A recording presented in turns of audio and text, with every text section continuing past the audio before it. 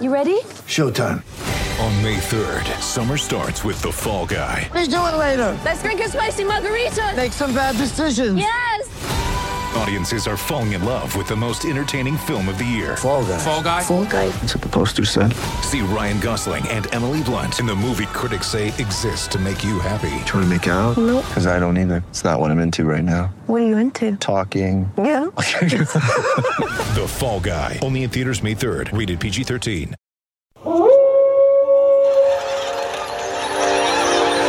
News team, assemble!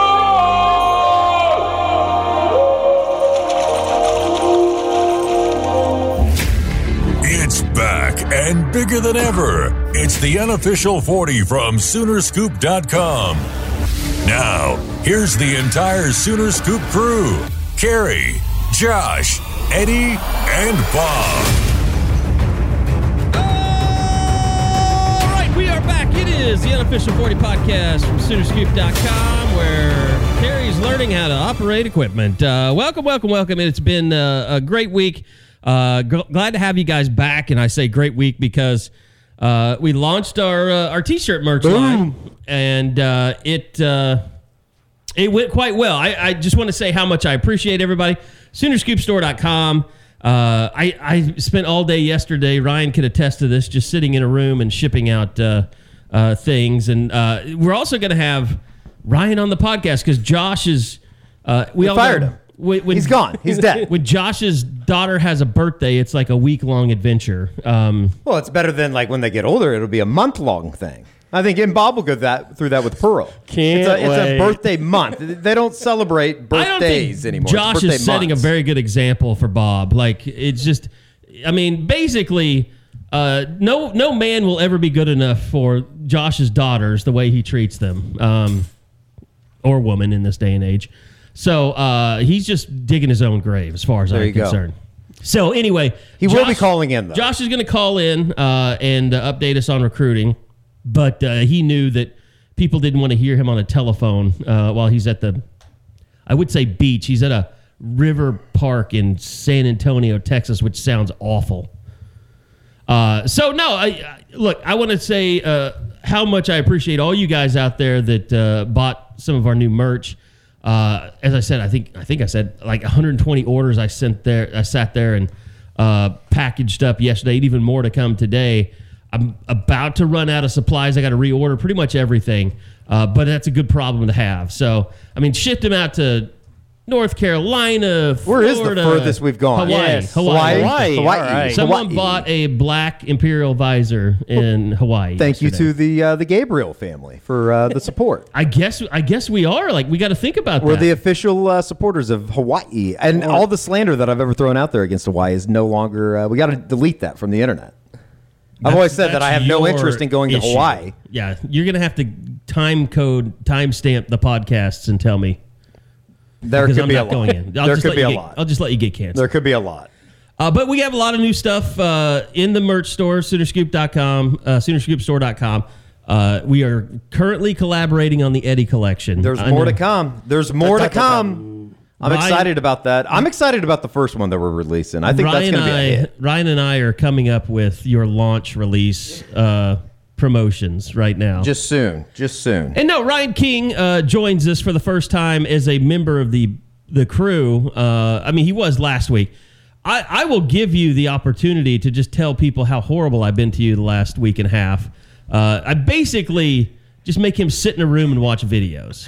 Well, first of all, I feel very honored to be the go-to whenever Josh can't be here. The obligatory, we need a fourth person. Let's just throw Ryan in there. So It depends on how much you talk about Jesus this week. That's right, it does. No, Carrie's been awful. I come in here, he throws me into a chair, and then keeps my eyelids peeled open while I have to watch Logan Paul. At least they don't shackle you anymore. Yeah, that was only the first couple days, but Yeah. I have a little more freedom this week. I am allowed to go to the bathroom middle of the day. It's been good. You still have to ask permission. But Yes. He comes in and goes out a lot. I'm going to say this right now. It's kind of borderline annoying because we have the little dinger. Ding.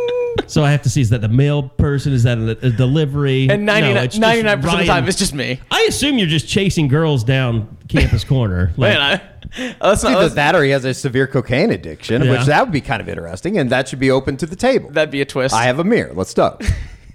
Oh God! Don't enable him. So I'm Eddie. I'm talking about. We don't know. Ryan might be a I think scumbag. you're We don't enabling know. me. So no, but I think people ask me this question a lot. Like after you were on the pod last week, like what's he gonna do? And you are a TV guy. We brought you in here because you had that experience, and we are building broadcast, production studios. Got a very exciting delivery in today. That Ryan and I both can't wait to get this podcast over with so we can go mess with it. But essentially, you are going to help build our new media, kind of just what we do. And I mean, I know Eddie's going to want to be a part of it.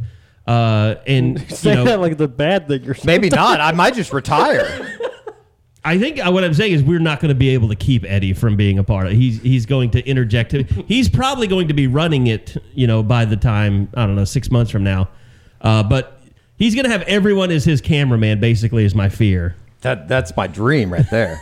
I was about to say that I don't think when you say we're building, I feel like I'm here very much to assist you guys. I'm here to assist you. Anything Bob might hypothetically need, Eddie, if I have to be his cameraman, come with ideas for all of a sudden. I'm totally down with that. I don't think it's like we're building. I think I am like a foot soldier in the vision you guys have. That's the way I look at it. Would we make any money if we just followed Bob around? That's what I want to know. Absolutely. Can we turn Bob into a YouTuber? Can Yes. we turn him into the next Jake and Logan He's Paul? extremely interesting. I feel like Eddie's got a lot going on, but we know what he's got going on. We have no idea what Bob has going on. Just let the cameras run wild throughout the Prisbillo household throughout Yes. football season. Bob is It's like a reality show. It can be a reality show. Bob is actually he's wearing a shirt that would play very well on video today. He's got I don't even know what it says. Do you know what that? Copy. It's copy Control plus C and then V paste. So And that's Do you have Pearl's a- shirt. Pearl has a paste shirt. Because she's my mini-me. Wow, that's awesome. It was a Father's Day present last year. That's really cool. Copy and paste. Damn. Brittany As did a really new, well. As the new merch king, I'm very impressed by that. So, anyway, no, but, Ryan and I are kind of working. Like, I told him, I kind of gave him this little speech yesterday. Like, everything that we do around here is kind of trial and error. Like, the roles that we all have molded over time. Like, they've changed, they've shifted, and that's kind of, we're always pretty loose in terms of if this is working, let's do that. And if this is stale or whatever, I say that, but the tenet that our site is built on is Scoop, so that hasn't changed in like 20 years. But no, I mean, this is a different era. We started it with the Isaiah Thomas show last night that did really well. We want to continue doing things like that, but also fun things, entertaining things, things that kind of show off people's personalities of the site, and people that might be a part of things, in the future, and that's to come. But just like the merch stuff, I'm kind of insane, and I know this. Like, I tell these guys things, and they're like, "Yeah, I don't get that at all." And like, I have to do it to show them before it really. And I know it's the same way on the board. It's like, when we didn't do the pod that one week, everybody's like, "Why are you wasting your time on these studios? You can't even get a pod out." Like, it's just that there's a bigger picture at play, and Ryan's a big part of that. So, outside of that, we are going to get to sports, and obviously the SEC Media Day is going on right now. We're past the Big 12. ACC. I saw Dabo Sweeney on TV tonight. More realignment stuff is out there. I don't know. Did you guys look at that link I sent you yesterday? That front office sports about Notre Dame. Yeah, that kind of broke on Monday. Was that on Monday? Yeah, I think that was during T-shirt madness when we were When getting I was in a bunker. Yeah, everything was getting put up and put out there, but at the very least, interesting with Notre Dame saying they only want the $75 million, or they'd be happy with the $75 million. What does that do for the Big 12 as far as opening their pathway to maybe get onto NBC? Is that going to open the door for the scheduling It was just alliance interesting or to whatever? me that you have NBC, and they are one. I mean, it may not be where you end up, but at the same time, that gets you in the game. If other conferences, if other TV networks know, NBC is looking at the Big 12, maybe. And I've said this all along. I think the perfect thing I don't know why we concern ourselves so much with the Big 12. We really don't have a horse in this race anymore. But it does kind of loosely connect to Oklahoma just because, I think what the Big 12 and what happens with them, I think that's going to be meaningful and how that accelerates OU and Texas's exit to the SEC, will it not?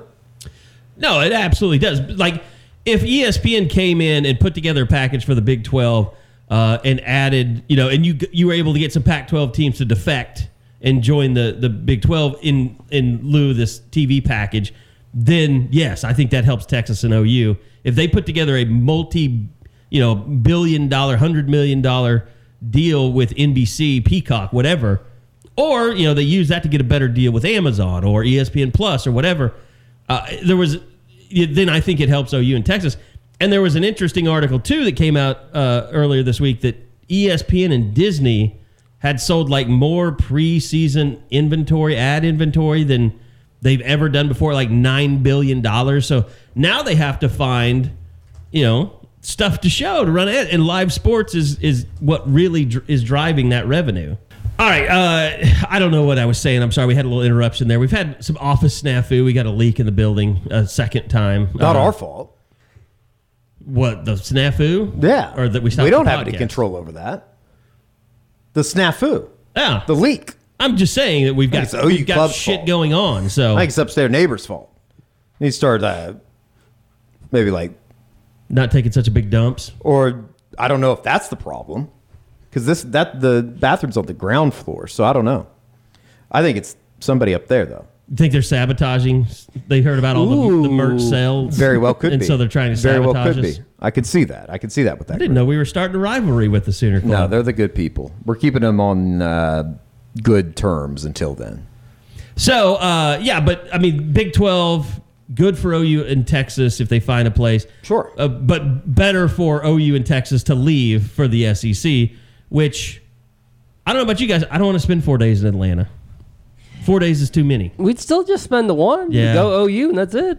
Yeah. We don't have to act. I mean, like if we're we going care to about the other Atlanta, if we're ones. going to Atlanta, I want to spend the 4 days. I want to be You want lemon so wing much chickens? I just want to be a Chicken part wings. of those people. Those I want to fans. I want to be a part of the culture that we are about to embark with. Well, that might be a part of the YouTube channel. Maybe we could That's send right. Ryan out there, and you could be an Alabama fan for a I day. rate the fans and the backgrounds at SEC Media Day on a scale of would that person kill somebody? Would they slit somebody's throat For a Nick Saban autograph? No, just for a national championship. And if they would, I would. You're in the right spot. I like those people. I think you have like to go the to culture. the Tennessee fan day for that to find those people. I mean, right now. I think that there's a good chance that those fans are in every fan base amongst the SEC. I don't think these people. I'm just saying I don't the think we're- Tennessee I don't think fans- people are just completely ready for the idea of what the SEC no, is bringing. I'm just saying Tennessee fans are more bloodthirsty. Well, Alabama's that's won probably a lot of fair. championships. That's probably fair. Georgia Alabama just fans won probably one. wouldn't do it just because they don't want to. It'd be a little bit beneath them. They're also expanding it to 6 days. Once they move up to 16 teams, it'll be 2 to 3 teams a day. They're going to end up taking whole over a damn whole week. Yeah. Yep. Maybe 10. Maybe they'll do like 1 to 2 teams. They a should day. do one day for each team. Go 16 days. No, I'm not paying for that. I'm just telling you right now. Why? NFL Why not? Day. Can't miss that.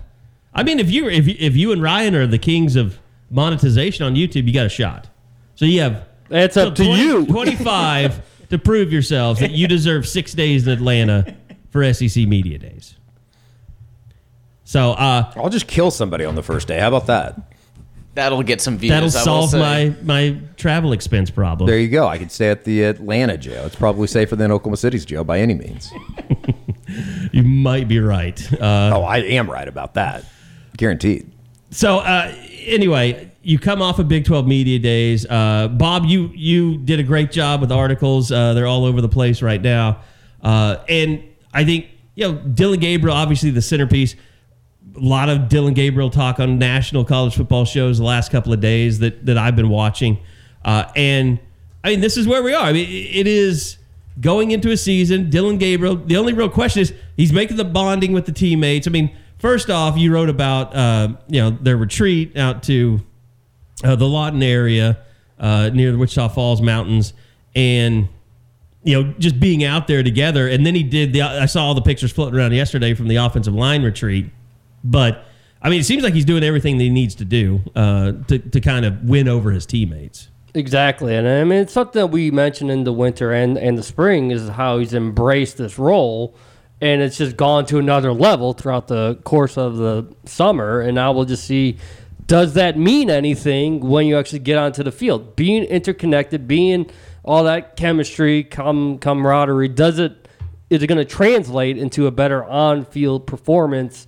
And that's what we're going to find out. But you hear it from like Marvin Mims, even though he's not the oldest guy in the locker room, but when you hear him say, no, that's a Dylan thing. That's not a quarterback thing. That's just who he is, and we've really grown to appreciate it. Hear Woody Washington say, yeah, it's taking me, Justin Broyles, Key Lawrence out to dinner to get to know us better, and it feels different. It feels like this is the type of guy that Brent Venables would have wanted to bring in anyway, and he lucked out into being able to do just that. It's kind of similar to, and it reminds me a little bit of what Baker did, but behind the scenes. Now we're seeing it out in the front as far as ingratiating himself to the team, his new teammates. And I guess he's had to do it because he's had to step into this so quickly. But I don't remember anybody and it might be unfair to compare like the quarterbacks that came in before him, but I don't remember guys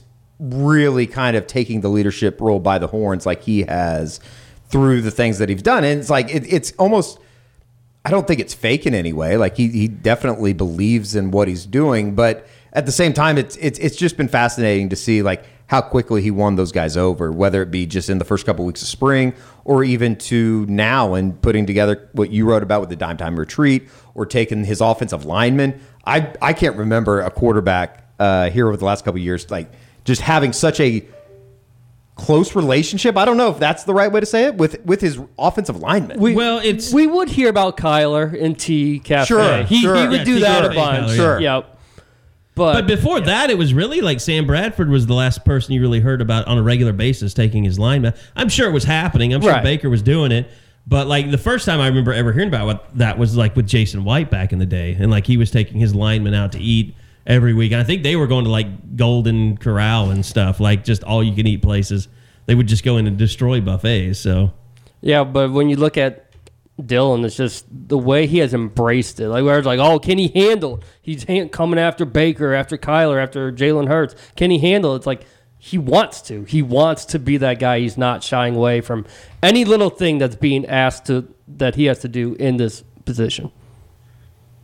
I'm wondering, like, is the one thing that it was going to be a thing. I don't think we wrote a single thing on it, and I didn't ask anybody to write a single thing on it, but like the constant talk and questions about NIL is just like, to me, I'm kind of over it. Like, it's happening. I don't need to know if a coach likes it or doesn't like it. What are we continuing to ask about? I know. Like, it's a thing, right? Like, what is it's almost a little bit like the conference realignment stuff. Like, I don't need an update.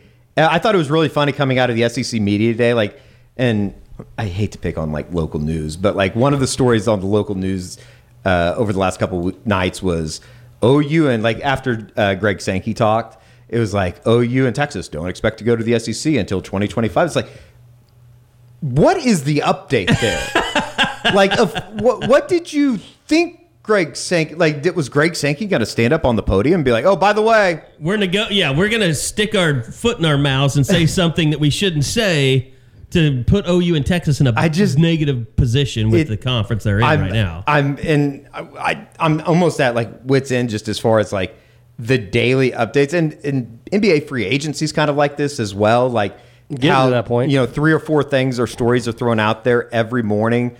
Through the nothing's changed. Community. Yeah. It's like, so what did I just read? I basically read that there's an update for nothing. This is just what this writer envisions could happen. They just get a different former NBA player to come on and talk about how, Kyrie Irving would. Right. I've heard that Kyrie wants this or that, and Kevin Durant. If that happens, then this could happen. It brings me close to a never-ending parade of scenarios. It makes me want domestic terrorism to happen when somebody asks, like, would a championship or what does Ja Morant need for his legacy? Like, I don't give a fuck.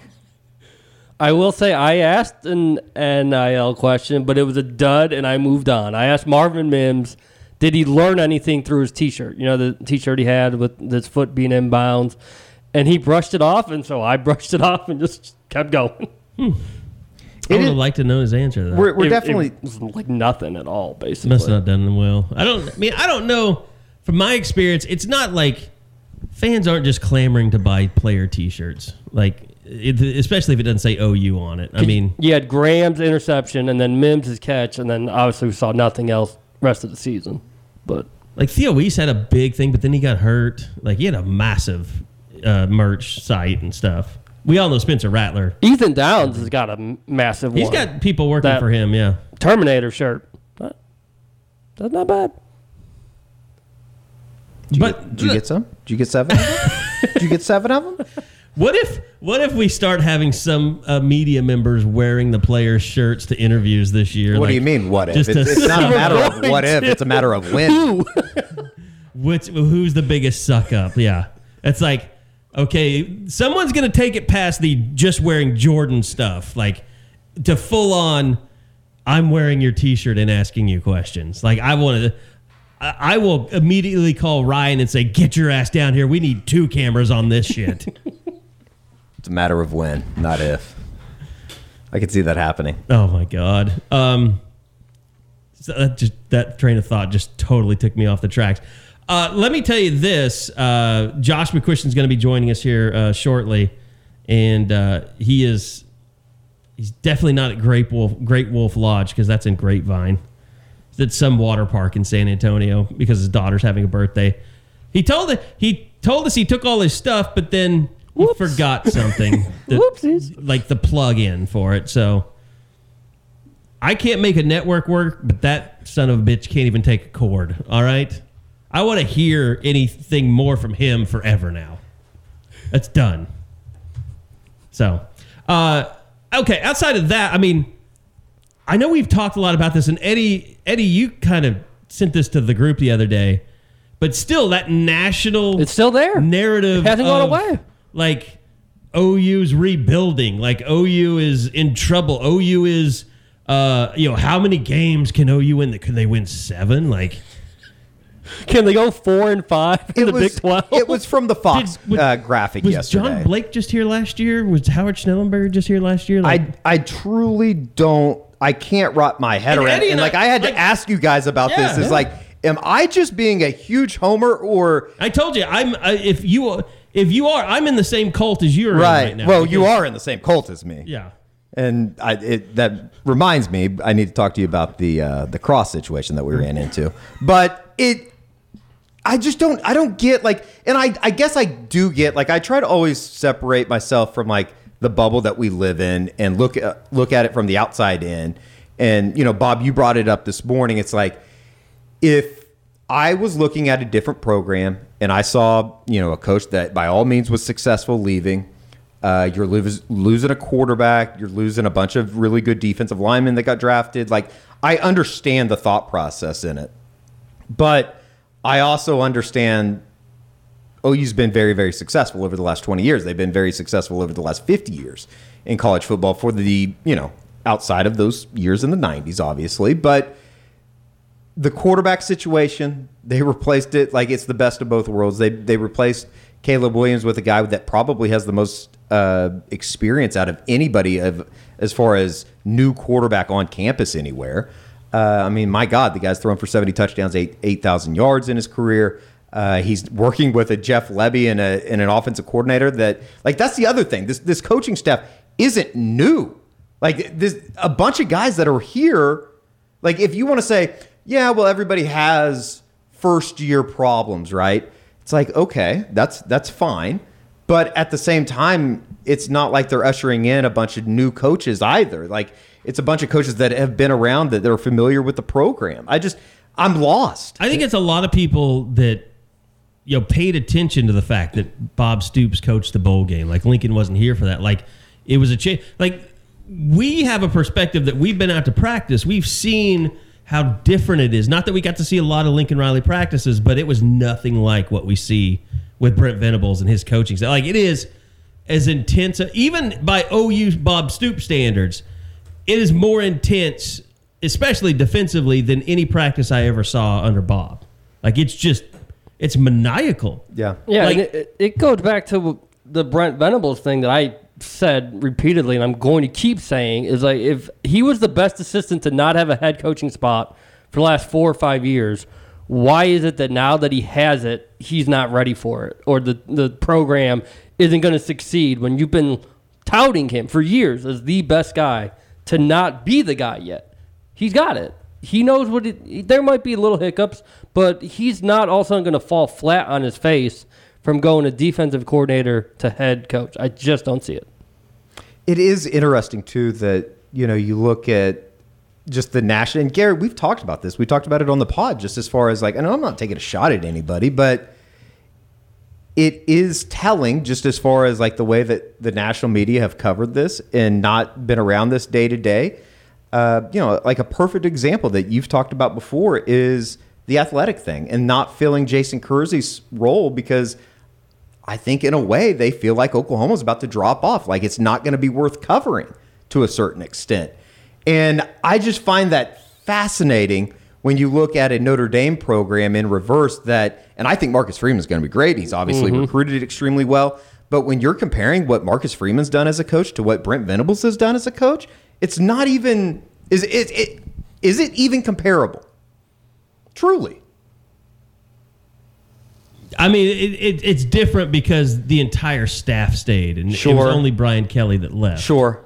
No, he took some people with him, didn't he, from like a behind the scenes type support staff type role. Yeah. But at the same time, when you look at what Oklahoma is, you look at the schedule, and the only reason that this discussion came up yesterday is because you looked at the tweet from Fox Sports, which is, you know, basically just turned into a clickbait farm of like how many games does Oklahoma win, and it's their schedule. Like I don't, unless I'm just a complete homer, I don't see where they would lose 5 games.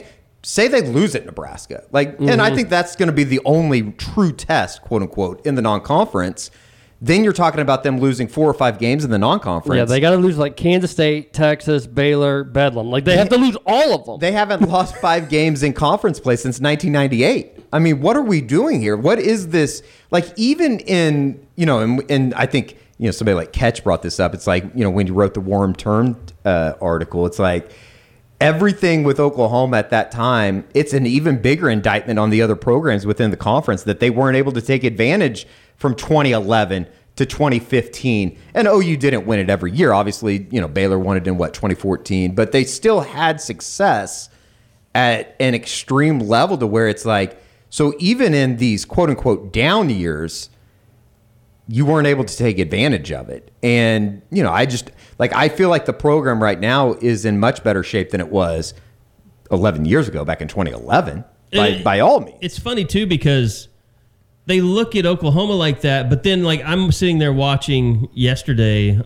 College Football Live, and they literally had it on the nose with like Lincoln Riley and Alex Grinch. They're like, well, yeah, Lincoln Riley's got this really good skill talent at USC that he's brought in, but he's got nobody on either side of the ball in the trenches. And Alex Grinch, kind of like we had that big revelation, like Alex Grinch's defense was ranked somewhere in the 70s last year at Oklahoma. It wasn't very good.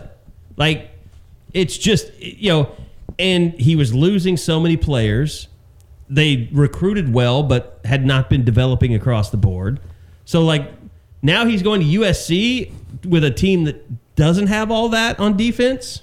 Yeah. Like, it does have some bright spots, I'm sure, but, I mean, if Latrell McCutcheon's the starter there, I mean, they're not very good. Well, that whole thing too is, you know, when you talk about like where the money's coming in on, those are people in Vegas that are running out there and they're looking and they're saying bizarre. Like it's one of those things. It's kind of like before majors the and value stuff is when good, everybody wants to bet on Tiger. And as much as I love Tiger and as much as I talk myself into thinking that like, oh yeah, he's going to compete. It's the same deal. It's like he has a broken body right now. He can't go win a golf tournament. He hasn't.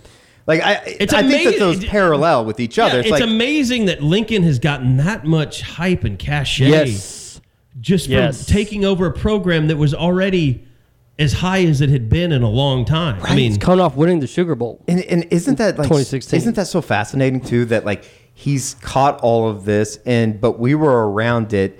And we know how contentious everything was around here back just even last year. Mm-hmm. And they still found a way to win 11 games. Yeah. Like it's. But they found a way to lose 2 games that one they played like crap in, and 2 they were killing the team at halftime. It's amazing to me that you go back to that bye week and they're undefeated going into the Baylor game. Yep. Like it. Well, it that was truly 9-0. is. It and you truly mentioned is. losing 5 in a row. That's the first time anybody since Bob Stoops has taken over has lost 2 games in a row at OU. And I guess Regular season I games. guess in a way, it's also kind of one of those things. It's like you do have to credit that staff for, in a way, keeping that thing together as well as they did, knowing how many, I guess we'll call them problems, were going on within the program at the time to even get to that point at 9-0. Now, the ball bounces a couple different ways there early in remember, September. everybody- no one was- 6-3 or something. Sure. No one was happy with that 9-0. No, Man. and the rankings reflected it. Yeah. People were more angry at 9-0 than they might have been at 11-2 at the end It of was the a year. shitty 9-0. I mean, it just Right. was. I mean, they had,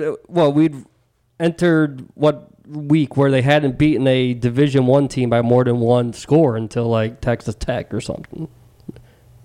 And it was like it was like I don't want to get into old Yeah, stuff, but yeah, let's drop I it. mean, But the national narrative for OU couldn't change last week because I was a little surprised no national people were there.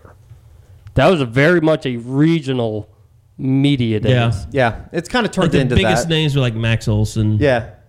And Max does a great job covering the Big 12. Yeah, I'm not saying he was regional. crappy. He was one of the He's biggest, regional. Yeah, Yeah. he's one of the biggest name guys. Like there, I yeah. thought with the Big 12 being first, maybe they'd get a little kick up. Sure. Like some people would show up that normally won it.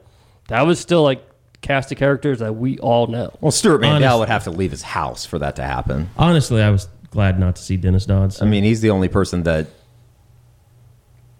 is he's irrelevant. I don't know. I mean, what was did it even feel like a normal Big 12? Like, because was the Texas media contingent, I mean, just all over the place? Because, I mean, I didn't really feel like No, I mean, it was the circus that it normally was. And we know a lot of people in TV at Texas that are no longer around. It's also That's true too. It's Yeah. also different too for this a certain aspect of just like Oklahoma. It felt weird all week because of the obvious that's out there with all the realignment stuff and OU and Texas on the way out. But like I'm so used to OU going first. Yep. That like on the first day Exactly. that it just felt weird being there on the second day. It felt like I had missed something. And with almost. OU and Texas going the same day, there's no carryover. No Texas Sure. asking OU stuff, no OU asking Texas stuff. Yeah. Because we had our own things that we needed to do. It is getting closer and closer to the point, though. Even like, and I don't know, I think it's maybe just one of those things that's in the back of your brain. But like when I was coming back, like just driving around the next couple of days after Big 12 media days, and people are talking about college football, and you turn on the radio, and that's anything. Just that's all anybody wants to talk about it in a way. It does feel like okay, it's starting to be football season. It's two starting weeks to feel from like tomorrow, football season from Thursday. Two weeks from Thursday. And I think that like obviously talking season's coming to an end and all that kind of stuff. But at the same time, it is kind of interesting that just, I don't know, maybe just the narrative that's out there right now on the Oklahoma program as a whole. I think it's kind of funny. I think it's also pretty funny that like, you can listen to a national show and they talk about Lincoln Riley and the USC stuff. And then like any hint of an Oklahoma fan, like touching it or commenting on it, it's like, you son of a bitch, you need to get over it. It's like, whoa, like Oklahoma fans are never going to not comment on that. Yeah. That was the biggest news story in college football. It was the biggest story that, in a way had happened here in my lifetime for sure. Just like it's never not going to be a thing. What is it like? There's somebody yelling at Gabe Eichert last night on Twitter because he still follows Lincoln Riley, like mad at him. Yeah, I would still follow him too, but the son of a bitch I blocked do. me. I still follow Yep. him. Mhm. Yeah. Well, how's that He doesn't going? tweet. He doesn't do anything at it. Like he's not in the top 10 No, coaches like that Sparks data that comes out now. He's not even Twitter close screwed to it. him up. I Yep. mean, like Mhm. he's not. He does more Instagram stuff now than, and I still follow him on Instagram. Like, I guess people just take things. So He I hasn't don't. blocked me there yet. I don't. Sometimes I think about making comments, but I'm like, I don't want to do that just quite yet. I'm going to wait for the right time. Yeah, use that bullet when it's really necessary. It's like a cyanide pill. Like, don't use it if you don't need to. I'm just sitting and wait. It'd be interesting if he hears this and then blocks me. If he blocks me, we'll know it's confirmed that he listens to the U40. By the way, I speaking of the U40, I got a report today from Atlanta And U40 is making waves with the SEC already. Oh, beautiful. Well, hello to our new friends out there. I heard from Michael over at Dead Soxy. Mm-hmm. And he went to Atlanta to kind of just make some inroads. And right. Peter Burns wears Dead Soxy. Oh, does he really? There you go. And so he ran into Peter, introduced him to Marty Smith. We're Twitter friends. Yeah, Peter Burns. And I really have always, I won't say always, but since I met him when OU played Clemson. Yep, bingo. Yeah, I became a Marty Smith fan. Just the sweetest guy. And, he and Ryan McGee have a podcast together, show together. I met Ryan in Omaha. Did you? Yeah. Okay. Yeah. And so Michael was being introduced to everybody, including their producer. And the producer looked at Michael from Dead Soxy and said, "Hey, you advertise on one of my favorite podcasts." He's like, "Oh, we do?" He's like, "Yeah, the Unofficial 40. Nice. So the producer for, is it Marty and McGee? Right. He's a big Unofficial 40 fan. So shout out to you. He's from Oklahoma. Is he? Okay. I believe so. Okay. Yeah, I believe he's a big Oklahoma fan because I actually just followed him on Twitter a couple days ago. I didn't realize that he was following me. I'll check him out too. Because I was telling Max, and Ryan was sitting next to him about. I actually had invited Max to do meth at the Blue Collar boardroom, and one of your bits. I was like, oh, there's Ryan. How are you? I'm Eddie, and so I invited him as well. But we got to talk, and I was just hitting up guys saying, "Hey, we're doing the pod. What do you want us to hit on this week?" That's right. And so we got into that conversation. But want to remind you guys that you can get your custom sock swag on with Dead Soxy. I mean, they've worked with some huge brands out there: PepsiCo, Toyota, Dell, Children's Health, Hulu. Now you're going to need to order probably about 100 socks or so. But for your company, if you want to have socks that hold up, basically you value your reputation as a company.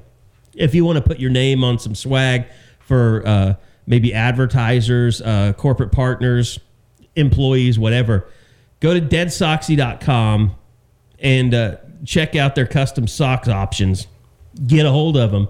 And you need to start planning now for that stuff, because especially with the holidays and all kinds of things coming up, plan ahead. It's kind of like with our merch stuff. We have to plan ahead. It can't just come out overnight. So deadsoxy.com, deadsoxy.com. Go let them help you put together a great gift to give to people within your organization, outside your organization, that can really, up the... I mean, we can tell you right now, doing merch, having your own merch, people love it. I don't wear the boardrooms very often, but I did to a wedding on Saturday night. You did, just yeah. absolutely tore up the dance floor in them. It was a beautiful configuration. By the way, if you just want to go get some Dead Soxy socks, it's still 25% off if you use that promo code SCOOP. It's almost August. Time to stock up on those game day socks. So go check out the Oklahoma collection and talk about collaborations. Believe Unofficial 40 and Dead Soxy are starting to beautiful make some plans for a collab. So not like an OU collab, but like a like a U40 on some boardroom or something. Yeah. I'd wear the F out of those. That would be awesome. We'll keep talking about it. All right, Josh is going to be joining us here any minute. Well, there, what perfect time. Wow, could have worked out better. Josh McQuistion, how are you, sir? Guys, I'm great. How are you? He's very drunk. You can tell. I'm a couple beers in. We're not too aggressive right at the moment. So, do I sound okay? Because I am literally poolside at the moment. No, so. You sound great. In fact, you sound better than you usually are. Well, that's almost hurtful, Eddie. I think I like my Josh with a couple drinks in him at 1 o'clock in the afternoon. I can tell you, Tiffany will confirm the same. And so I'm much more friendly. Not as close to a port city.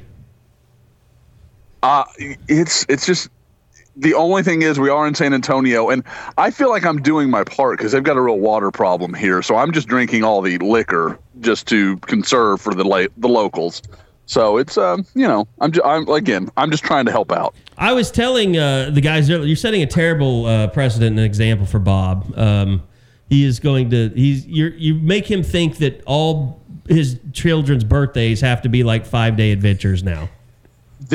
believe me, this was not of my choosing. This is not how I would have done it. So I like a good one day. That's fine. We'll go crazy.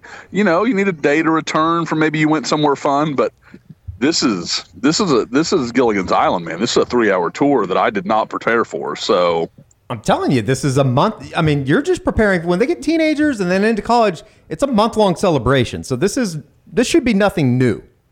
Oh, Lainey has been talking about, it's my birthday since July 1st. That's right. So Birthday month.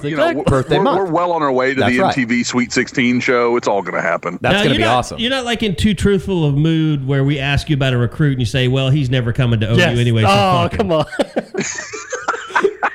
You're not there yet? I don't think so. I mean, we can rate and rate. Wow, we can wait and record this in about 4 hours when the whiskey and the margaritas start flowing a little stronger. Well, I and might prefer that. Then we could really get into some trouble. Peyton Bowen flipping. Come on now, tell me. It's already done. They're getting every player in the top 10s. They're all coming to Oklahoma. Let's just get bold and brave here. Clip that, and we'll just send that part out. Social. That'll be the social teaser for the week. Cut that. That will be it. And then it'll just be a series of Josh drunkenly reacting to that tweet. You guys know I was drunk. Good, delete this now. And we get double the content because then I have to go back with all my revisions and be like, I don't even remember saying that. And I just get to walk it all back through a whole nother piece of content. So it's just. We win both ways. One of the great rules in life, just admit nothing, deny everything. I think Old Rope made that famous. All right, Josh. So you're enjoying life, but we wanted to hit you up and just find out the latest with recruiting, what's going on. Sure. Anything new on the trail out there that you wanted to kind of hit on this week? It honestly has. I mean, it sounds very self-serving, but it's not the worst time for a trip. It's been a little quiet. This is kind of the dead week because next week you've got all the guys coming to campus, both with the camp on the 27th. And yes, that is ice being poured into a bucket near me. If you guys heard that at all. Yeah, again, it's a lot of people living their best lives right now. And I just spent a whole day in a closet yesterday. This is awesome, by the way. Just shipping stuff out. And then on the 29th, I mean, you've got guys like Tassilia Kana, David Hicks. I mean, you've got a lot of the 2023 kind of premier targets that are still out there coming to campus. And then obviously the decision of Derek LeBlanc, with also the possible addition of Josiah Wagner. So this was kind of the dead week in the month of July. Again, I'm not saying I planned it this way. It just kind of fortuitously worked out for me.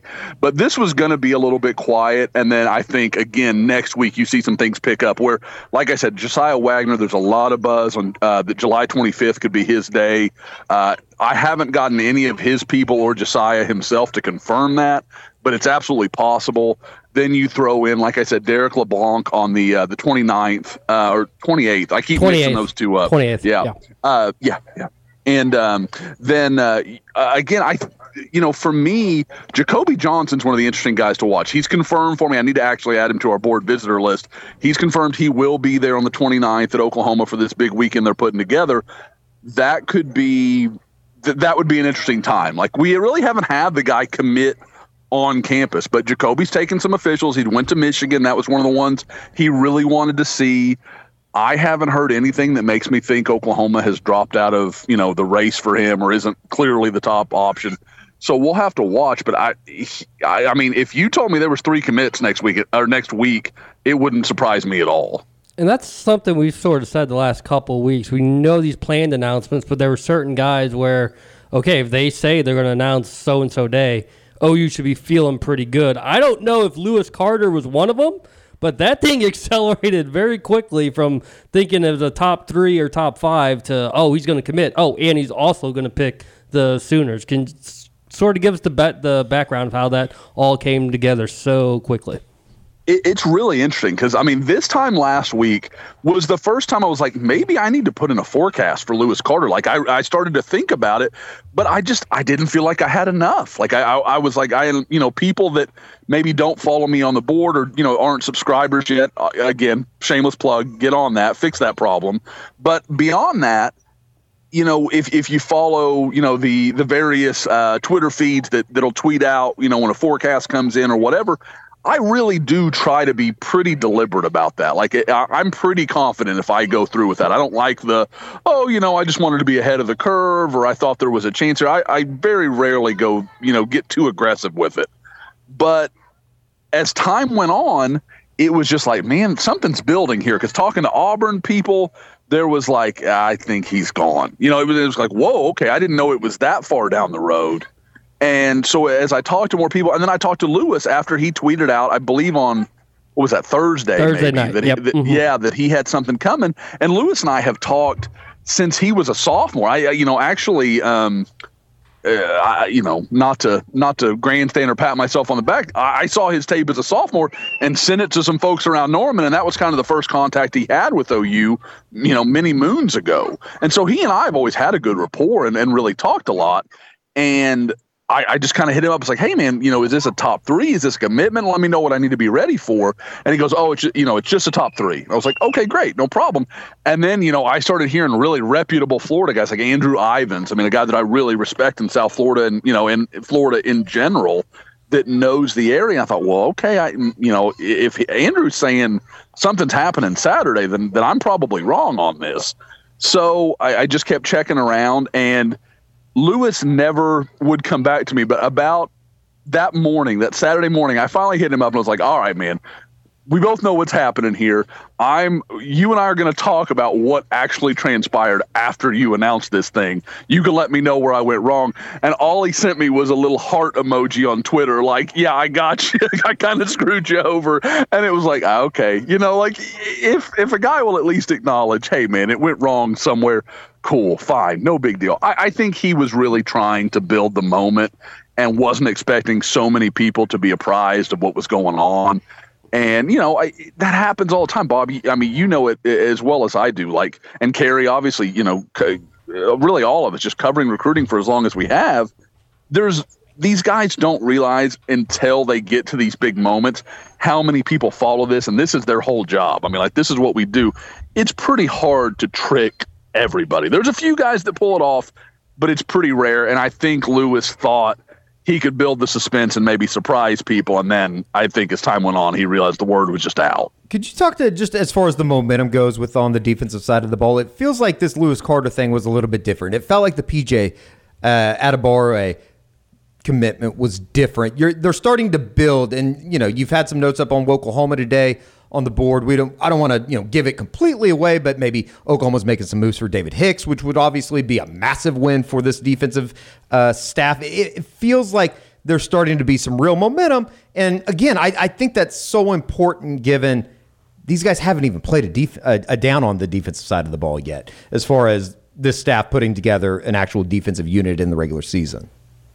Absolutely. And I think, we can talk a little about the DJ Hicks stuff, but I think with Hicks, and I said it in there, I can't really quantify what it is, but when I talk to people, it's just like, Oklahoma's real there. Like, it's just kind of a, don't think this is lip service, or don't think this is just, something where he's trying to make it interesting with A&M. Like, he really is into what's happening at Oklahoma. And I think with what I said is, this is kind of the time, and you guys can back me up on this, where you start, in history of OU recruiting, you start to see guys that have talked about OU a lot and nothing comes of it, and you're like, okay, the ties are being severed. Like, OU's going in a different direction, the kid's going in a different direction, maybe both, whatever it is. You knew, like, this is when the rubber really starts to meet the road. And I don't get somebody asked me this week, like, do you feel like OU's slipping on Hicks? I'm like, I feel exactly the opposite. Like, it feels like I'm more confident than ever that Oklahoma is probably going to be the either or in a Texas A&M situation. Like, I kind of thought Oregon's made things interesting. I know he really likes Miami. I mean, there are other contenders, but I think that last night, whether it's the night before signing day or whenever he chooses to go with it, I think it's going to be OU and A&M he's sitting there talking about, and he keeps talking about Todd Bates as his best relationship. That's the coach he's most familiar with, the one he's most comfortable with, and guys, we're starting to see, I mean, like, it's not lip service. Like, OU starting to land these guys. You mentioned Lewis Carter is a guy that I wouldn't have given OU a chance with 3 months ago, and they just kept fighting and stayed in it and went and won. PJ Adebawore, like I did it again. Adebawore, blaming that on the Dos Equis. There is absolutely some momentum that's happening. I think guys are starting to believe in what they're doing. And again, part of it is just, this is the plan. Like this, you don't talk to anybody at OU that's surprised about what's happening. There's no feeling of that. It is, we thought this was going to happen. We didn't know exactly when, but we believed we had a shot with some of these guys. And even when By Job went to Michigan State, it was, if we get PJ, it's fine. And they got the guy they wanted, you know, and again, that's not a slight to By Job. They just have to make some choices. And I think Adebawore and Akana and some of those other guys, that's where their focus has been for a while. So I do, Eddie. I think they're building momentum. One of the best examples, and I'll try to wrap up this really long answer, is Jordan Renaud, who came out and has basically said it's OU and Alabama. How long has it been since OU was in a battle for a defensive guy with Alabama? And they're in 2. And you really think they've got a chance with both of them, Vickers and Renaud. Now, they may miss on both. It's possible. But OU has a legitimate chance, and that hasn't happened in OU defensive recruiting in a decade or more. You know, Josh, the COVID sort of took away the opening, so we kind of lost that summer event where you get to see elite kids. But Future 50, that was a pretty nice weekend for OU. Caden Green, PJ, Jackson Arnold. You had the commitment of Carter there on site. You got a lot of good David Stone social media back and forth on it. David Stone saying Caden Green's the best offensive lineman he's ever gone against. Just another shot in the arm in terms of the evaluation and the way the coaches have gone about trying to build this class. You're not kidding, Bob. I mean, and that's the thing. So the two primary events this summer have been the Elite 11 and have been the Future 50. Future 50, one of the talking points for everybody was PJ Adebawore. I don't think there's any chance that Rivals does not have him in the top 100 in the next update. Like that, I think that's coming. I think that's abundantly clear from what we've watched. I mean, obviously On3 jumped him in their top 10 overall. I don't know if Rivals is going to go that far. I honestly, and I know people say, oh, well, they should. I haven't seen the guy in person. I want to see him in person, and people can, you guys know, and people that read the board know, I've been gung-ho on that kid since the day OU offered him. I love him on tape, but I want to see him in person. But, boy, you watch some of the stuff he was doing where he's dipping under guys and that wingspan's incredible. Like, when you watch him dip and he's got his arm underneath, it's impressive. I mean, like the physical tools just seem like they are all there. And then you add that in with some technicians like Brent Venables and Todd Bates and what we all expect from Miguel Chavis. I mean, there's just a lot to like there. And again, like we keep talking about it just feels like the momentum is building. And with the way this summer is going and what we kind of expect, guys, you could have the entirety of this staff focused on both 2024 and beyond, as well as 5 or 6 guys in the 2023 class they're trying to close on, the Renauds, the Hicks, Vickers, whoever it may be as the season begins and then as they roll into the season itself. I mean, we like what this staff is doing, but you give them just like I said, 10 or 11 of them to go, double team some guys here and really try to close in on a finish. That feels like a recipe for some really good results. It's a far cry from what this thing was a month ago. I know that, like everybody was saying, be patient, be patient, be patient. But even when you say be patient, you still want to see the results at the end. And yes. I think has it gone better than maybe you even thought it was going to go? And that's on top of the news as far as, winning the Elite 11, the MVP with Jackson. It just seems like it's a little bit more than what everybody even expected when you're saying be patient. I couldn't agree more, Eddie. And I kind of hinted at it a second ago, and I didn't really come back around to it. But yeah, I mean, you throw in Jackson's performance to the Elite 11, Caden being really strong at Future 50, PJ Adebawore being really strong, the David Stone stuff. No, I mean, again, some of it's not even guys that are committed. Peyton Bowen made a huge jump, and everybody's still talking about Oklahoma's very much in that race. So it feels like even peripherally, there's a lot of good news that's channeling Oklahoma's way right now. So there's absolutely a good feeling. And, you guys could weigh in on that, but even as I'm talking over the last couple months of, hey, it's going to be good. July is going to be good to you. Just relax. Let that come.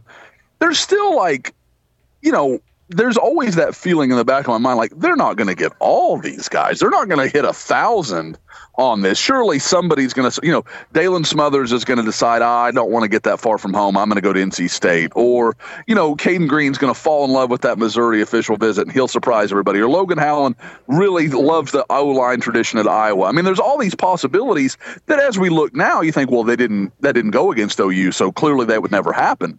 But we've all seen it happen. We know it happens. So you just kind of thought, well, something's going to go wrong here. This is not going to work out this perfectly. But the commitments have all rolled the way OU wanted them to. And then you throw on top of that, like you said, all this subsidiary news, all this other stuff that really only helps Oklahoma build momentum currently and going forward. Josh, this is the last one from me. I joked about Peyton Bowen, but why do you think this groundswell has come back to the forefront once again during the last 2-3 days?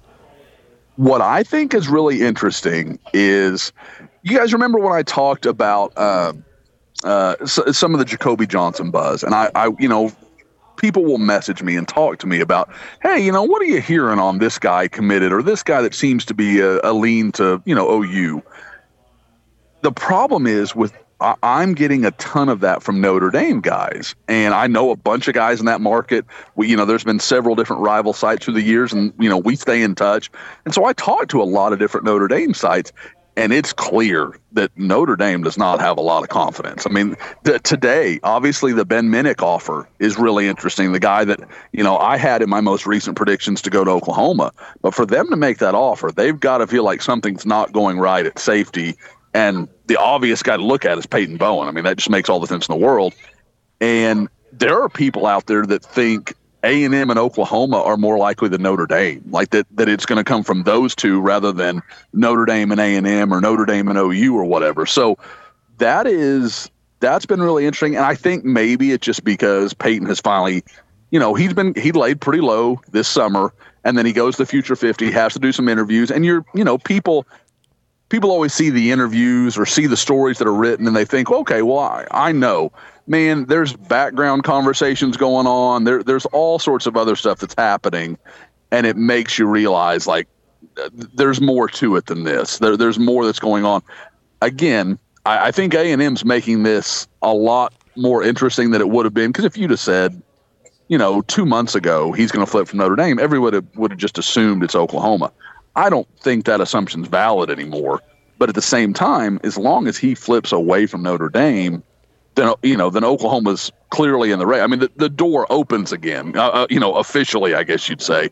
So what's going to be really interesting to me is if he makes it in next weekend. I know there's been a lot of rumors that he's going to come in the 29th.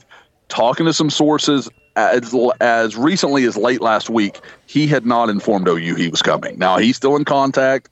All that stuff's still happening, so it could still very much happen, but it has not been confirmed to Oklahoma that he will be there. We want to take time out for another one, and our only second great sponsor. We don't let a lot of people on here, but PrimeShrimp.com, PRIME shrimp.com. Go check them out. Davis has been on the board answering a lot of your questions. It is Tuesday. It's Wednesday. So a lot of you, what they do is let me step back. Explain. PrimeShrimp.com, they have all these signature sauces that they sell. They've sent them all to us. Josh and I have tried like the garlic herb butter and the French Quarter Alfredo. They're fantastic. Easy meals in under 10 minutes. You just take the pouch, the frozen pouch, you put it in boiling water for less than 10 minutes. You want to cook up like some linguine or Alfredo with it. Maybe you want to do some grits, whatever. Some nice vegetables. Maybe you got the air fryer. You want to go with some Brussels sprouts, little oil, little salt and pepper. Always good for me. But yeah, I mean, go check them out. PrimeShrimp.com. Hundreds of orders were placed last week. And if you give the code Scoop. We have 2 advertisers, and I can never remember which code is which. If you, I've got it right here. If you use the code Sooner Scoop, you will get 30% off your first order. So even though you missed out on the 50% off, they want to offer you guys that didn't get a chance to take advantage of that deal another great deal. So use the code Sooner Scoop. You'll get 30% off your first order. You can get all 4. You can try the signature. You can try the Louisiana shrimp oil, the garlic herb and butter, Parmesan, or the French Quarter Alfredo that I mentioned, and also just get the unseasoned if you want to do it up yourself. So primeshrimp.com, a great sponsor of the pod. Don't forget, Davis is on the message boards on the Crimson Corner. If you have any questions, we've always got a Prime Shrimp thread going there for you guys to interact with those guys and ask any questions that you want. Size of shrimp, all that stuff, shipping times. If you have any problems with your order, they'll help you out. So primeship.com, go check them out. Great sponsor of the Unofficial 40. Last couple for me, just as far as next week, and because it is going to be so interesting with the campus, kind of that final push before the start of the season. They have that camp coming up next Wednesday, a week from today, which is going to be night. Kind of interesting. That's something new. That's something that they haven't done. They've had those elite camps in past years, but specifically the night thing, it's going to be kind of intriguing to see who shows up and who participates in a way, and maybe not even participates, but just tries to get back to campus next week. Absolutely. And I think it's very telling. Some of the guys that are already saying they're going to come, they want to work out. There's some good names in there. I mean, Rivals 100 guys with offers already that are just going to come and work out just because they want to. And I think that explains a lot of the value that Oklahoma puts on this stuff. Brent talks about that. Like, we want you to come. We want you to show how interested you are. We want you to be engaged. And I think they connect with certain players that just want to come to camp and compete and want to go and show, hey, I'm the best guy here for Oklahoma, that kind of stuff. They believe in all that. And so I think that is really interesting. And guys, this is a drum I've beat for years. I never understood why OU didn't do a camp that was like Friday Night Lights. That's right. Or something like that, where they had something a little different. And I think it's really interesting that and when they started in June, you thought, well, okay, I guess they're just going to do what they've always done. And then they threw this in, and you're like, that's a really interesting curveball, because there's not many schools that do it at this point in the summer. Because, I think there's always been this belief, well, kids aren't going to show up because they're getting ready for their seasons and their high school coaches won't want them there and that kind of stuff. And that doesn't seem to be the impression I'm getting. I mean, there's kids from Oklahoma coming. There's kids from IMG coming. I mean, it really is a good, strong collection already. So I think you're seeing Oklahoma both being innovative and at the same time pushing what they believe in. And like I said, I think it's going to be very cool, very interesting, and I'm anxious to see how it actually plays out. From the banks of the Riverwalk, Josh, we appreciate you joining us this afternoon here on my show now. I've taken over this podcast. Me and Bob are the only people in the studio now. This is my podcast now. Real quick, before you came or joined us, we were talking about just the national perception, kind of what we were talking about in the war room. Do you have any lasting thoughts, concerns, criticisms as seemingly the end of the Oklahoma program is near? I'm with all the people. I mean, I don't know how you get to a 7-win record here with this daunting schedule that's in front of Oklahoma. The thing that drives me crazy is I think there's no nuance to it, because if you're talking about the Big 12 last year, okay, maybe I can get there, that it's maybe a rockier road for OU than we all think at the moment. This isn't last year's Big 12. Iowa State doesn't return 37 starters. Oklahoma State doesn't have their entire defense from the previous 3 years basically returning. There's all these questions. Baylor should be good, but they've got to change at quarterback. And they've got, there's other things happening in that program. There are questions just everywhere. There's nobody. And if you're going to tell me what school has A, the best talent, B, with the most stability, and I know it sounds crazy to say that with a coaching change, but almost Oklahoma's entire offensive staff returns. I don't know where people get this idea that OU is just going to fall off a cliff offensively. They still have one of the best offensive line coaches in the country. There's still Kel Gundy. There's still DeMarco Murray. You return a lot of players. You return so much depth and talent on your offensive line that I think is only going to grow under the current strength and conditioning program. I don't feel like anybody really. It's almost like Oklahoma's the only one that went through any turmoil this offseason. I'm like, what are you talking about? Like, look around. Everybody lost everything. And, I thought it was interesting that it sounded like Mike Gundy at Big 12 was just like, yeah, we're going to play ball just like we did last year. I mean, cool, I guess. But you've got a different defensive coordinator, and your personnel is entirely different. And you're going to rely on Spencer Sanders taking care of the ball and great defense, with a defense that's largely unchallenged. Okay. Maybe I'll be wrong, but to me, that's a bigger question than OU with as good a talent as there is in the league being able to win 9 or 10 games.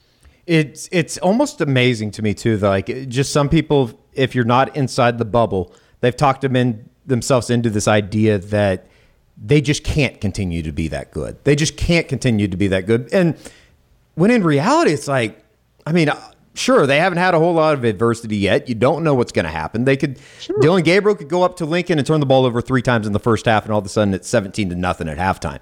But the pieces that they've added, and specifically through the transfer portal, they've kind of answered a lot of questions that they have. Now, I don't know if Jeffrey Johnson's going to be the next Perion Winfrey. Hell, we don't know what Perion Winfrey really was, considering how he was used a year ago. But it does seem like all the questions that you can answer to those questions that come in from the outside media, it's just like, well, that answer is not good enough. They're just not going to be able to do it. And then the fallback is, well, it's Brent Venables' first year. They're going to have problems. And I think that you hit it right on the head, Josh. It's like the staff that they brought in, these aren't, outside of Miguel Chavis, who has never, quote unquote, coached a game in real life.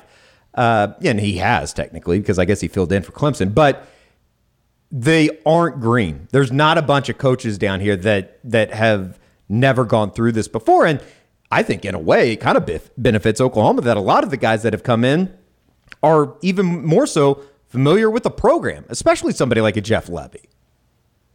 I really couldn't agree more. And I just think it's so interesting, like this narrative that Brent Venables, like he just has to slip or fall. Guys, I keep saying it. Since like 1945, Oklahoma's had one run in its history that would qualify as bad for any program in the country. And it was like 6 years.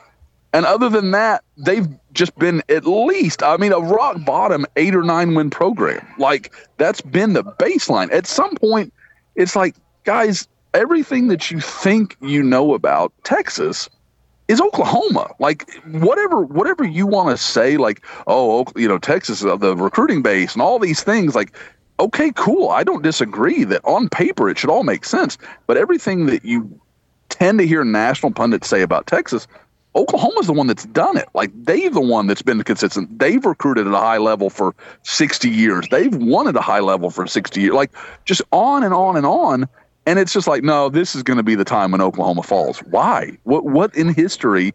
It's kind of one of those things. And me being the history guy that I am, like, those who ignore it are doomed to repeat it. Like, you ignore what OU has been for so long. Cool, man. Live at your own risk this is going to be different under a guy that's done nothing but win, 3 national titles as a defensive coordinator at different stops, and been around guys like Dabo and Bob and Bill Snyder in his career. That guy doesn't know what it is to fail. Like, you think he's going to be the one that lets it slip?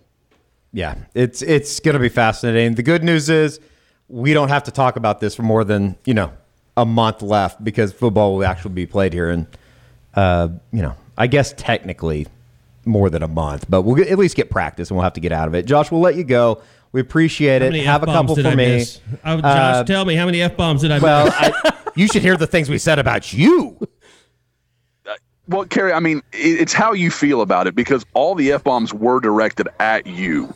So, like, I think, it's how thin-skinned you want to be. I do have very good news. Over 110 orders have been shipped during this podcast. We had to nice. help the postman. All right. Very nice. We made his day. And he's a scooper, and he has a hat. no kidding. Yeah, he has a hat, and he wants to come back and get the... Was he wearing the hat right now? No, he's wearing his Boston Red Sox hat right now. Oh, okay. I don't know if they let him wear that doing mail. It's probably too many questions to ask or to answer if you're wearing Maybe that not in doing Norman, mail. though, right? Well, he's fascinated with the shirt, so he wants to come back and get a Hell shirt yeah. Friday. Awesome. The shirt's a must. The shirt is, well, until they see the red on gray Eddie, I just think this is this. I think the shirt's the finest work we've done. By the way, I do appreciate. Let me say this, Josh, while you're on. I appreciate you paying actual money for your shirts, and Eddie too. You both paid your own way, and because we have so many orders, and I want to get through this. You guys know how I operate. Like, I don't want to do any giveaways until we've at least gotten through one order. So I want to make as much money as possible because I'm a greedy son of a bitch. So I don't know if everybody heard my 4-year-old declaring her need to go to the bathroom, but she needs to go to the bathroom. She needs to go. So. All right, we'll let you go. That sounds like a personal problem, Laney. Bob's got to go too. It's dueling dads this afternoon. So sounds good. All right, Josh, guys, appreciate enjoyed it. it. See you, Josh. Okay. All right, later, fellas. And Bob, we will let you cut loose, and Eddie and I can. Unless there's anything that you want to throw out there before you take off? Just as far as the dead period ending, I know it's kind of a big weekend for Oklahoma basketball, welcoming players back onto campus, right?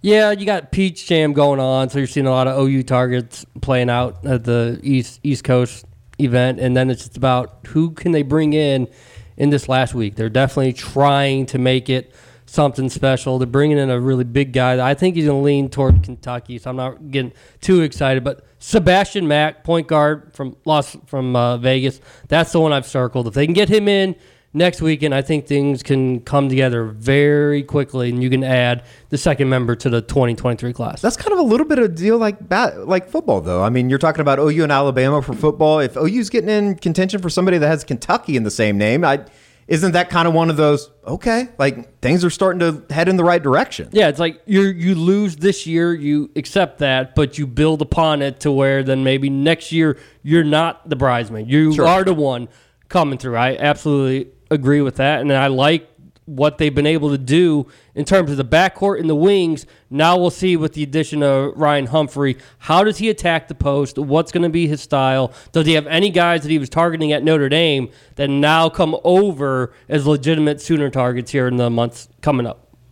All right, good stuff. And they're headed out to Europe, right? First week of August. Okay, so, yeah, first week of August. We'll I was see thinking it was next week. If we can get to a practice here in the next week or so. I can hear the frustration in his voice when he says that. I won't say what he's doing right. Oh, I cut your mic up. Do you want to do that again? Yes. Okay. So Bob's getting out of here. Eddie and I got to talk some Major League Baseball draft before we get out of here today. We can. Because a lot, and not just that, but how this affects Oklahoma's roster heading in the season. But obviously, we start off with Cade Horton going number 7 to your Cubbies. It was awesome. Yeah, and Bob's going to get some love on that Bob, too as well. Your mic is still on. If you would just give a woohoo. He says no. Give us a woohoo! Woohoo! Thank you. It was awesome. Like I don't in a million years never would have thought a month ago when he's stepping on the mound at Lubbock that he ended up was going to be the number 7 draft pick overall. I mean, my God. We've talked about it a lot, but I mean, essentially he flew up the draft boards because of a 5 1/3 and a 6 1/3 or 5 2/3 and a 6 1/3, and then a World Series appearance, which was fantastic. I mean, I don't have the numbers in front of me, but I think it was like 61 strikeouts and 31 innings or something over his last 5 starts. Like just something, and 51 very few walks. strikeouts. Yeah, no, it was 46-6. I think it was 46 or 64-6. I can't remember. It was unbelievable, and to do it at the level that he did. I mean, I think anybody that watched the College World Series was just like, holy shit, this guy was. As delivered. This is the guy that I remember talking to people back in the fall of his freshman year when this is even before Tommy John surgery, and they're like, he could be the best.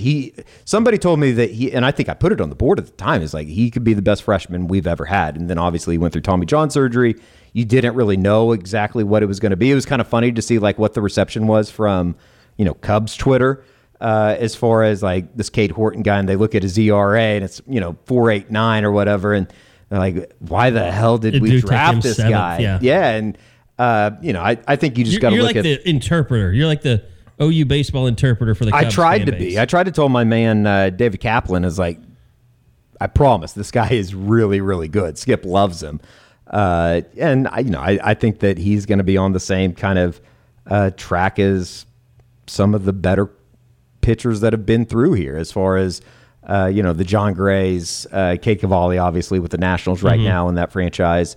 Cade Horton is going to be a really, really good pitcher someday. Well, I mean, Horton's the headliner, but Ricketts will probably trade him away, but that's neither here nor there.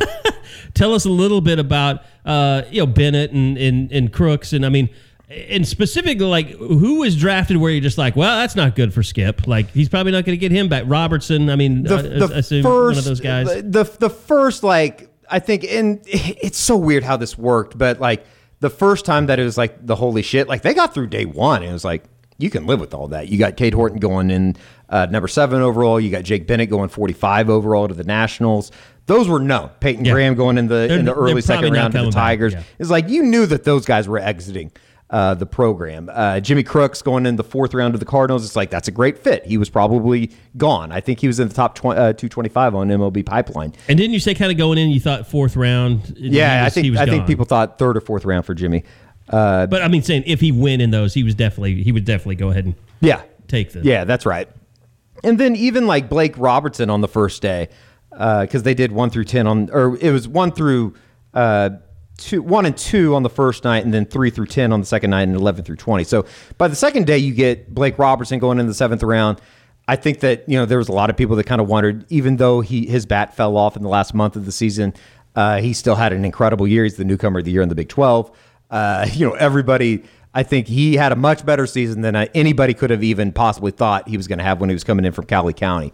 But then you get to the 3rd day, and that's where I think a lot of people go, oh shit, what happened? Because you thought David Sandlin was going to be back.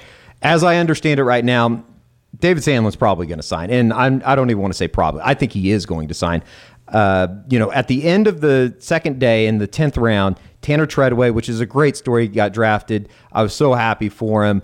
He's out of eligibility. He's gone. Trevin Michaels, same deal. He's gone. He's out of eligibility. He transferred in from Lamar, has a great year as Oklahoma's closer, joining Peyton Graham with the Tigers organization. His slot value, I think, was like 157 in the 10th round. I have been told that I think it wouldn't be crazy to say somebody like a David Sandlin had a pre-draft agreement with the Royals that he went in knowing, hey, they're going to take me on the 3rd day. It's going to be okay. They're going to overpay me. I think he got like $400,000. And if that's exactly what it was, I mean, you would, in a way, almost kind of have to be stupid not to take it. And I think, he's obviously ready to start his professional career.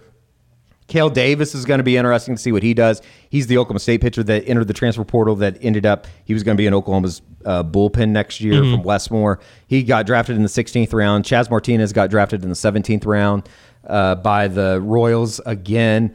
That's interesting. Like, he would be the perfect example of somebody that would, if you come back, you can improve your draft stock. Like, he would be in Oklahoma's weekend rotation. I just don't know what that number is going to be for him, what they have to meet. Jarrett Godman probably gone. Javier Ramos, it had been rumored that he was in the transfer portal. I've never been able to confirm that.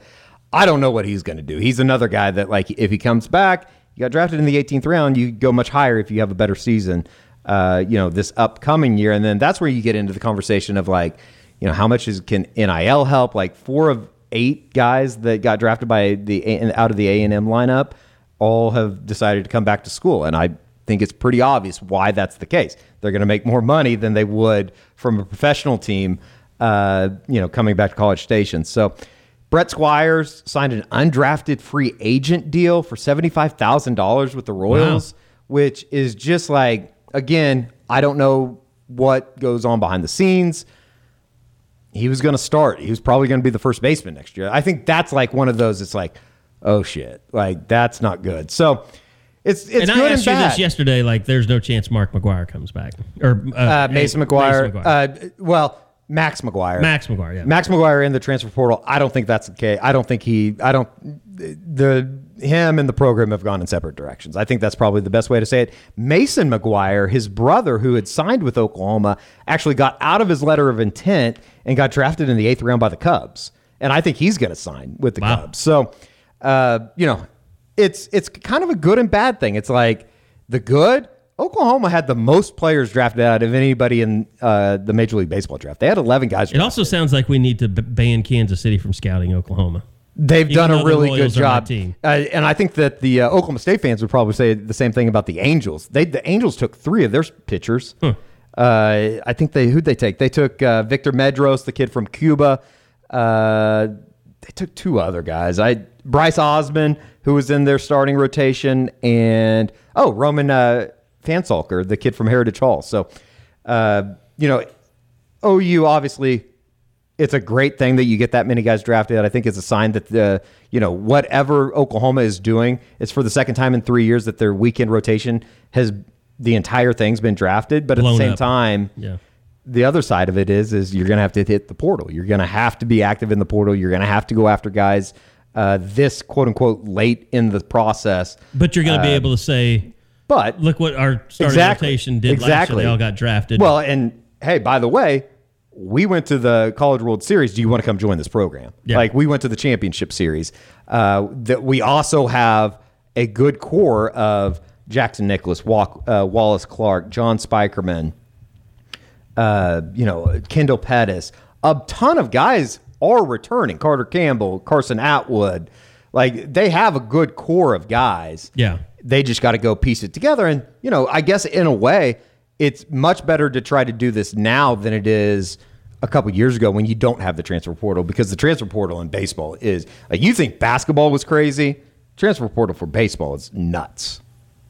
Yeah, I mean, you see stuff all the time, but it's like it's kind of basketball. Bob's not here, so I can say this. It's hard to follow basketball. It's impossible for me to follow baseball. Yeah, you kind of just because you don't know any of these. You're like, at least in the basketball portal, like you remember that guy from the NCAA tournament, or you knew he was the leading scorer at this team that always goes to the NCAA tournament. Baseball, you don't have that. Yeah, like the Garza Gangora kid that's coming in, they're extremely high on. I've been told they think he could be a star, and he might have to start at first base now as a true freshman. So, and then they do have like the Bryce Madron kid that's coming in from Cali County. He was the D2 player of the year, or not D2, but JUCO player of the year.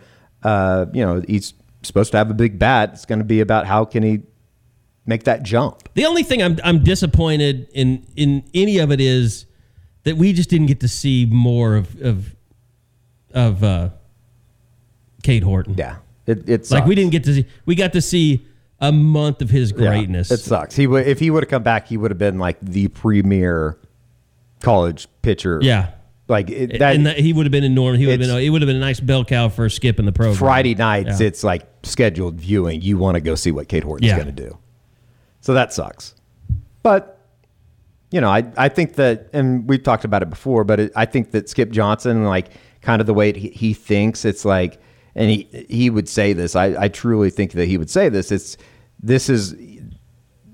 You come to Oklahoma to put yourself in position to get drafted in that spot, and you just can't turn down number 7 overall. Like unless you're Kumar Rock. You can't. You can't. There's no way. You just don't turn it down. No, you don't turn down second round money. You don't nowadays with the way that they slot money. Even David Sandlin going 11th round, you don't turn down that type of money. So it will be interesting to see kind of how they refigure this thing. They're in good spot just from the run that they went on. I think it would hurt a lot more if you didn't look up and go, oh yeah, they did have a hell of a run in Omaha. I'm not going to go backwards because I don't know what you guys talked about with recruiting, but it is going to be interesting with the camp coming up. Yeah, we talked about it a little bit just as far as, I think that there was some worry as far as, is this camp going to be too close to the start of the season where you don't have guys that come in and participate? But I think that's going to be, like, we can't answer that right now. But we've seen people like LSU have these camps, like right before their camp start. Sure. It will be, it'll be particularly interesting. I'm just glad that we're getting to the end of the, quote unquote talking season, dead season, where there's just nothing really to, not necessarily talk about. It's just like, you can't go prove it. You can't go show it. and I'm kind of to that point with specifically with this thing. Like, there's only so much you can hear about. Obviously, I think everybody has loved Schmitty and having him back around the program. I got a text from somebody yesterday that said that it was like 3:30, and yesterday was like the day there was 111 around here. It's like 3:30 in the afternoon, and you could just hear the whistle, like from the Switzer Center. And it's like, God, I just can't imagine having to go through that in this weather. But that's the kind of stuff that like I truly believe. Like, they won't have a problem with a September 100-degree game. No, they shouldn't. And I think that like those are the types of moments. And imagine USC traveling to Norman to play a game in September. Well, it's just like those are the Benny moments Wiley as that your I strength feel like coach. that wasn't happening under Wiley. Like those moments of like Yeah, in the back of your he probably brain, would have taken him to Topgolf today. like, or am I yesterday. going to die? Like, and I'm not saying that they need to push him that far, but like I do think that like that plays a role in the process of creating a team. I truly do. I think you truly felt bad that you said that for a moment. Like, well, I of course don't want anybody to die, but I do think that like those No, but moments in the that back was of your like- mind. like, yeah, no, I mean, that's an accurate portrayal of Like I remember like how far it can go. No, Like, and am I going to die? sure, and I think that like that's the type Not of like I can't breathe, get an ambulance, I think That's I'm right. going to die. That's right. Yes. Like those moments are, some of the mental processes that this program has been missing in a way. Like not the necessarily breaking down and the building back up. Sure. Like that pushing people to their limits. and maybe at the end of the day it can just be clarified as like that brotherhood that you create with your teammates when you're fighting for something. That's been missing in a way. I feel like. I don't think there's any way that the majority of the team does not sit there right now and say, I really like this experience more than the experience the last couple of years. Just look at the stuff that they were saying during the spring, and that was even before they went through the summer stuff with Right. Schmitty. Just as far as like, and Bob wrote about it, just as far as like the dime time retreat and that kind of stuff, and that's all pretty during the month of July. Like, to be honest, I don't think that that's going to be the difference in winning football games No. come September or November or whenever, but it's just little things like that, and things that Marvin Mims said even. And I don't know if this was like I don't even know if like people caught on to it, but he was talking about his relationship with Dylan Gabriel and Dylan Gabriel's relationship with Jeff Lebby. And he said something to the effect that, and this was during a breakout session, it was something to the effect of like, Coach Lebby's going to tell him things and he's going to come tell us because he understands it. And it was almost like an insinuation that wasn't happening a year ago, that like things on the sidelines weren't being relayed. like the quarterbacks didn't really understand what they were being asked to do, Or that how it to just, tell like- other people to do it. Or it just wasn't happening. Like that Yeah. communication almost wasn't happening at all. And maybe that's something that I just like, I listen and then I listen to it again. It's like, maybe I'm just reading into something that's not there. But I do think that like just communication at a bare minimum should be better. So I'm kind of excited to see like how this thing comes together. And, defensively, I don't think anybody knows. I do think that they're going to be a better, fundamentally sound football team. And, that's one of those things, Kerry. I think even in the first quarter against UTEP, you're going to go, okay. Like I feel like this looks better. Are you ready to be Ryan Sherpa and just show him around the practices and all that stuff? Yeah, we soon? can do that.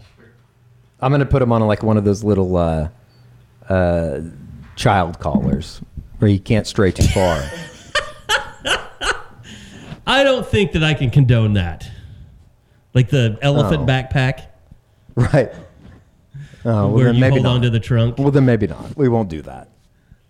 Hey, you got to be thinking content all the time now. What can you do?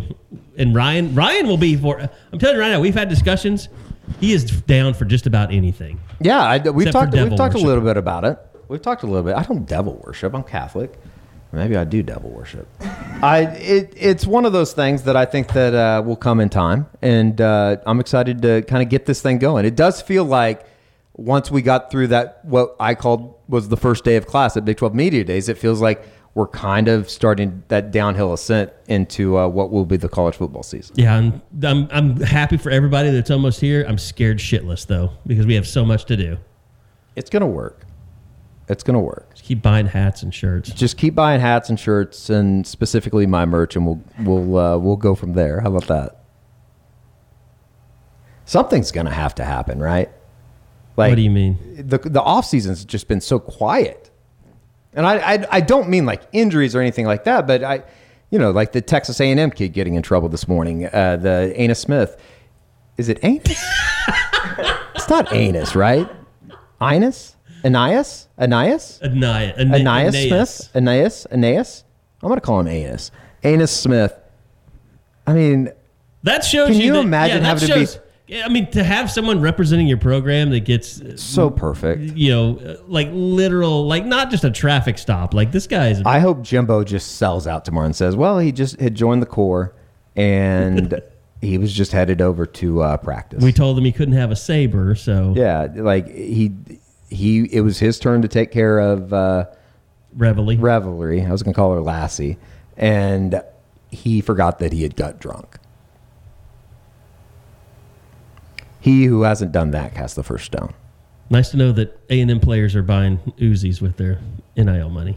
That is a little worrisome that he had one in the chamber, as the kids say. That does worry me a little bit. I don't think College Station's that rough. You think Trajan Bridges had one in the chamber? I don't know. I did see that he put something up on Instagram the other day. He was back out running routes. Yeah, he's been doing that. Fingers crossed. I hope he gets back to him. it. I hope he gets back to it. Out of the three guys that got in trouble, that's the one that, and it might just because of Jack. I do hope that Yeah, I mean that's like Jack's the greatest dude, man. I mean like, and I hope he gets a second chance somewhere. Like I don't know where that's going to be because I don't really know like what the. It'd have to be like an Idaho State or something like that. I mean, I don't even know what the update is on that entire case. Like is he free to go to a different state? Yeah, and things like that? I don't know like what the update is, but I would hope that at some point. What is his terms of probation? I think that's called. It was obviously a life-changing stupid mistake that's going to cost him for the rest of his life, but at some point, hopefully they get some type of reprieve. I don't know. That's all I'm going to say on that. So. Maybe that's just me trying to backtrack in case like Parrish Cox does come to try to kill me. Or Parrish Cobb. It wouldn't be Parrish Cox. Parrish Cox was played the for OSU OSU player. Yeah. There you go. All right. That is going to do it for this edition of the Unofficial 40 podcast. Looking forward to it. By the way, Ryan, not very talkative today. He'll work his way into it. But he's not writing articles for the site. So let's get that straight. It's all video stuff. It's fun stuff. It's entertaining stuff, hopefully. And that's stuff we're going to be working on up until... And we're going to have, the ability to send back video live and things like that. And if he and Eddie want to do stand-ups and things, like pretty much everything you can think of that you could do video, we're thinking of doing that. Plus, and I think Ryan wants to say something. Honestly, any feedback from, this is probably opening up a can of worms, but anything the fans want to see, I feel like would help. You don't want to do that. You don't want to leave it up to them. You make a major mistake every podcast. Well, I'm not saying like just anything you want, but if there was a legitimate thought, I was like, okay, because I feel like, we're only going to come up with so many things. Make sure that gets in his inbox, not mine or Gary's. No, I don't want any part of this. I take it back then. Don't give up any suggestions. We barely let you talk, and you keep doing this. I know. All right, that will do it. But no, seriously, Ryan is not on the board. I'm not letting him near you guys until we break him in a little bit. But I mean, you've heard the last two podcasts. We can't put him on the board with the stuff that he says. He's just inviting. He's inviting the. It'd be a 15-page thread, is what it would be. Yes, culminating with the demand of you to rescind God and everything that you know. Probably. No, there's might be some of those nice people. I don't know. We have nice people on the site, but we also have a lot of bastards, and they're pretty funny. But it's a rough place. We got to figure out the right way to deflower you for the board. The throwing somebody in, like how they throw like children in to pools, and that's how they're supposed to try to learn how to swim. Your first thing is you do a weekly report on the craziness of the Crimson Corner, like a message board geniuses, but an internal thing. Literally just my thoughts on it? Yeah, no, like if you see a post, I I'm sure you're capable of grabbing screens and things like that, but we can turn those into your video report to start things out. And maybe it's just internal to me and Eddie first, and then we look it over and we say, that's really good, or that's not. Might get pretty dark, but sure, I'd be down. It'd be great, like if you just ended everyone smoking, like with a glass of Jameson in front of you. Like, Man, it just the Crimson Corner broke your spirit. But you can't do that in episode 1. Then that has to be something you build up to. True. It can't just be right off the bat. Then what do you build up to? We'll start with cocaine then. All right, that'll do it for the Unofficial 40 podcast. What you want to do is to make crack. You're going to want to take the cocaine. That'll do it for this edition of the Unofficial 40. Hopefully Ryan still wants to work here next week. We'll be back again next week for another edition of the Unofficial 40 podcast from Soonerscoop.com.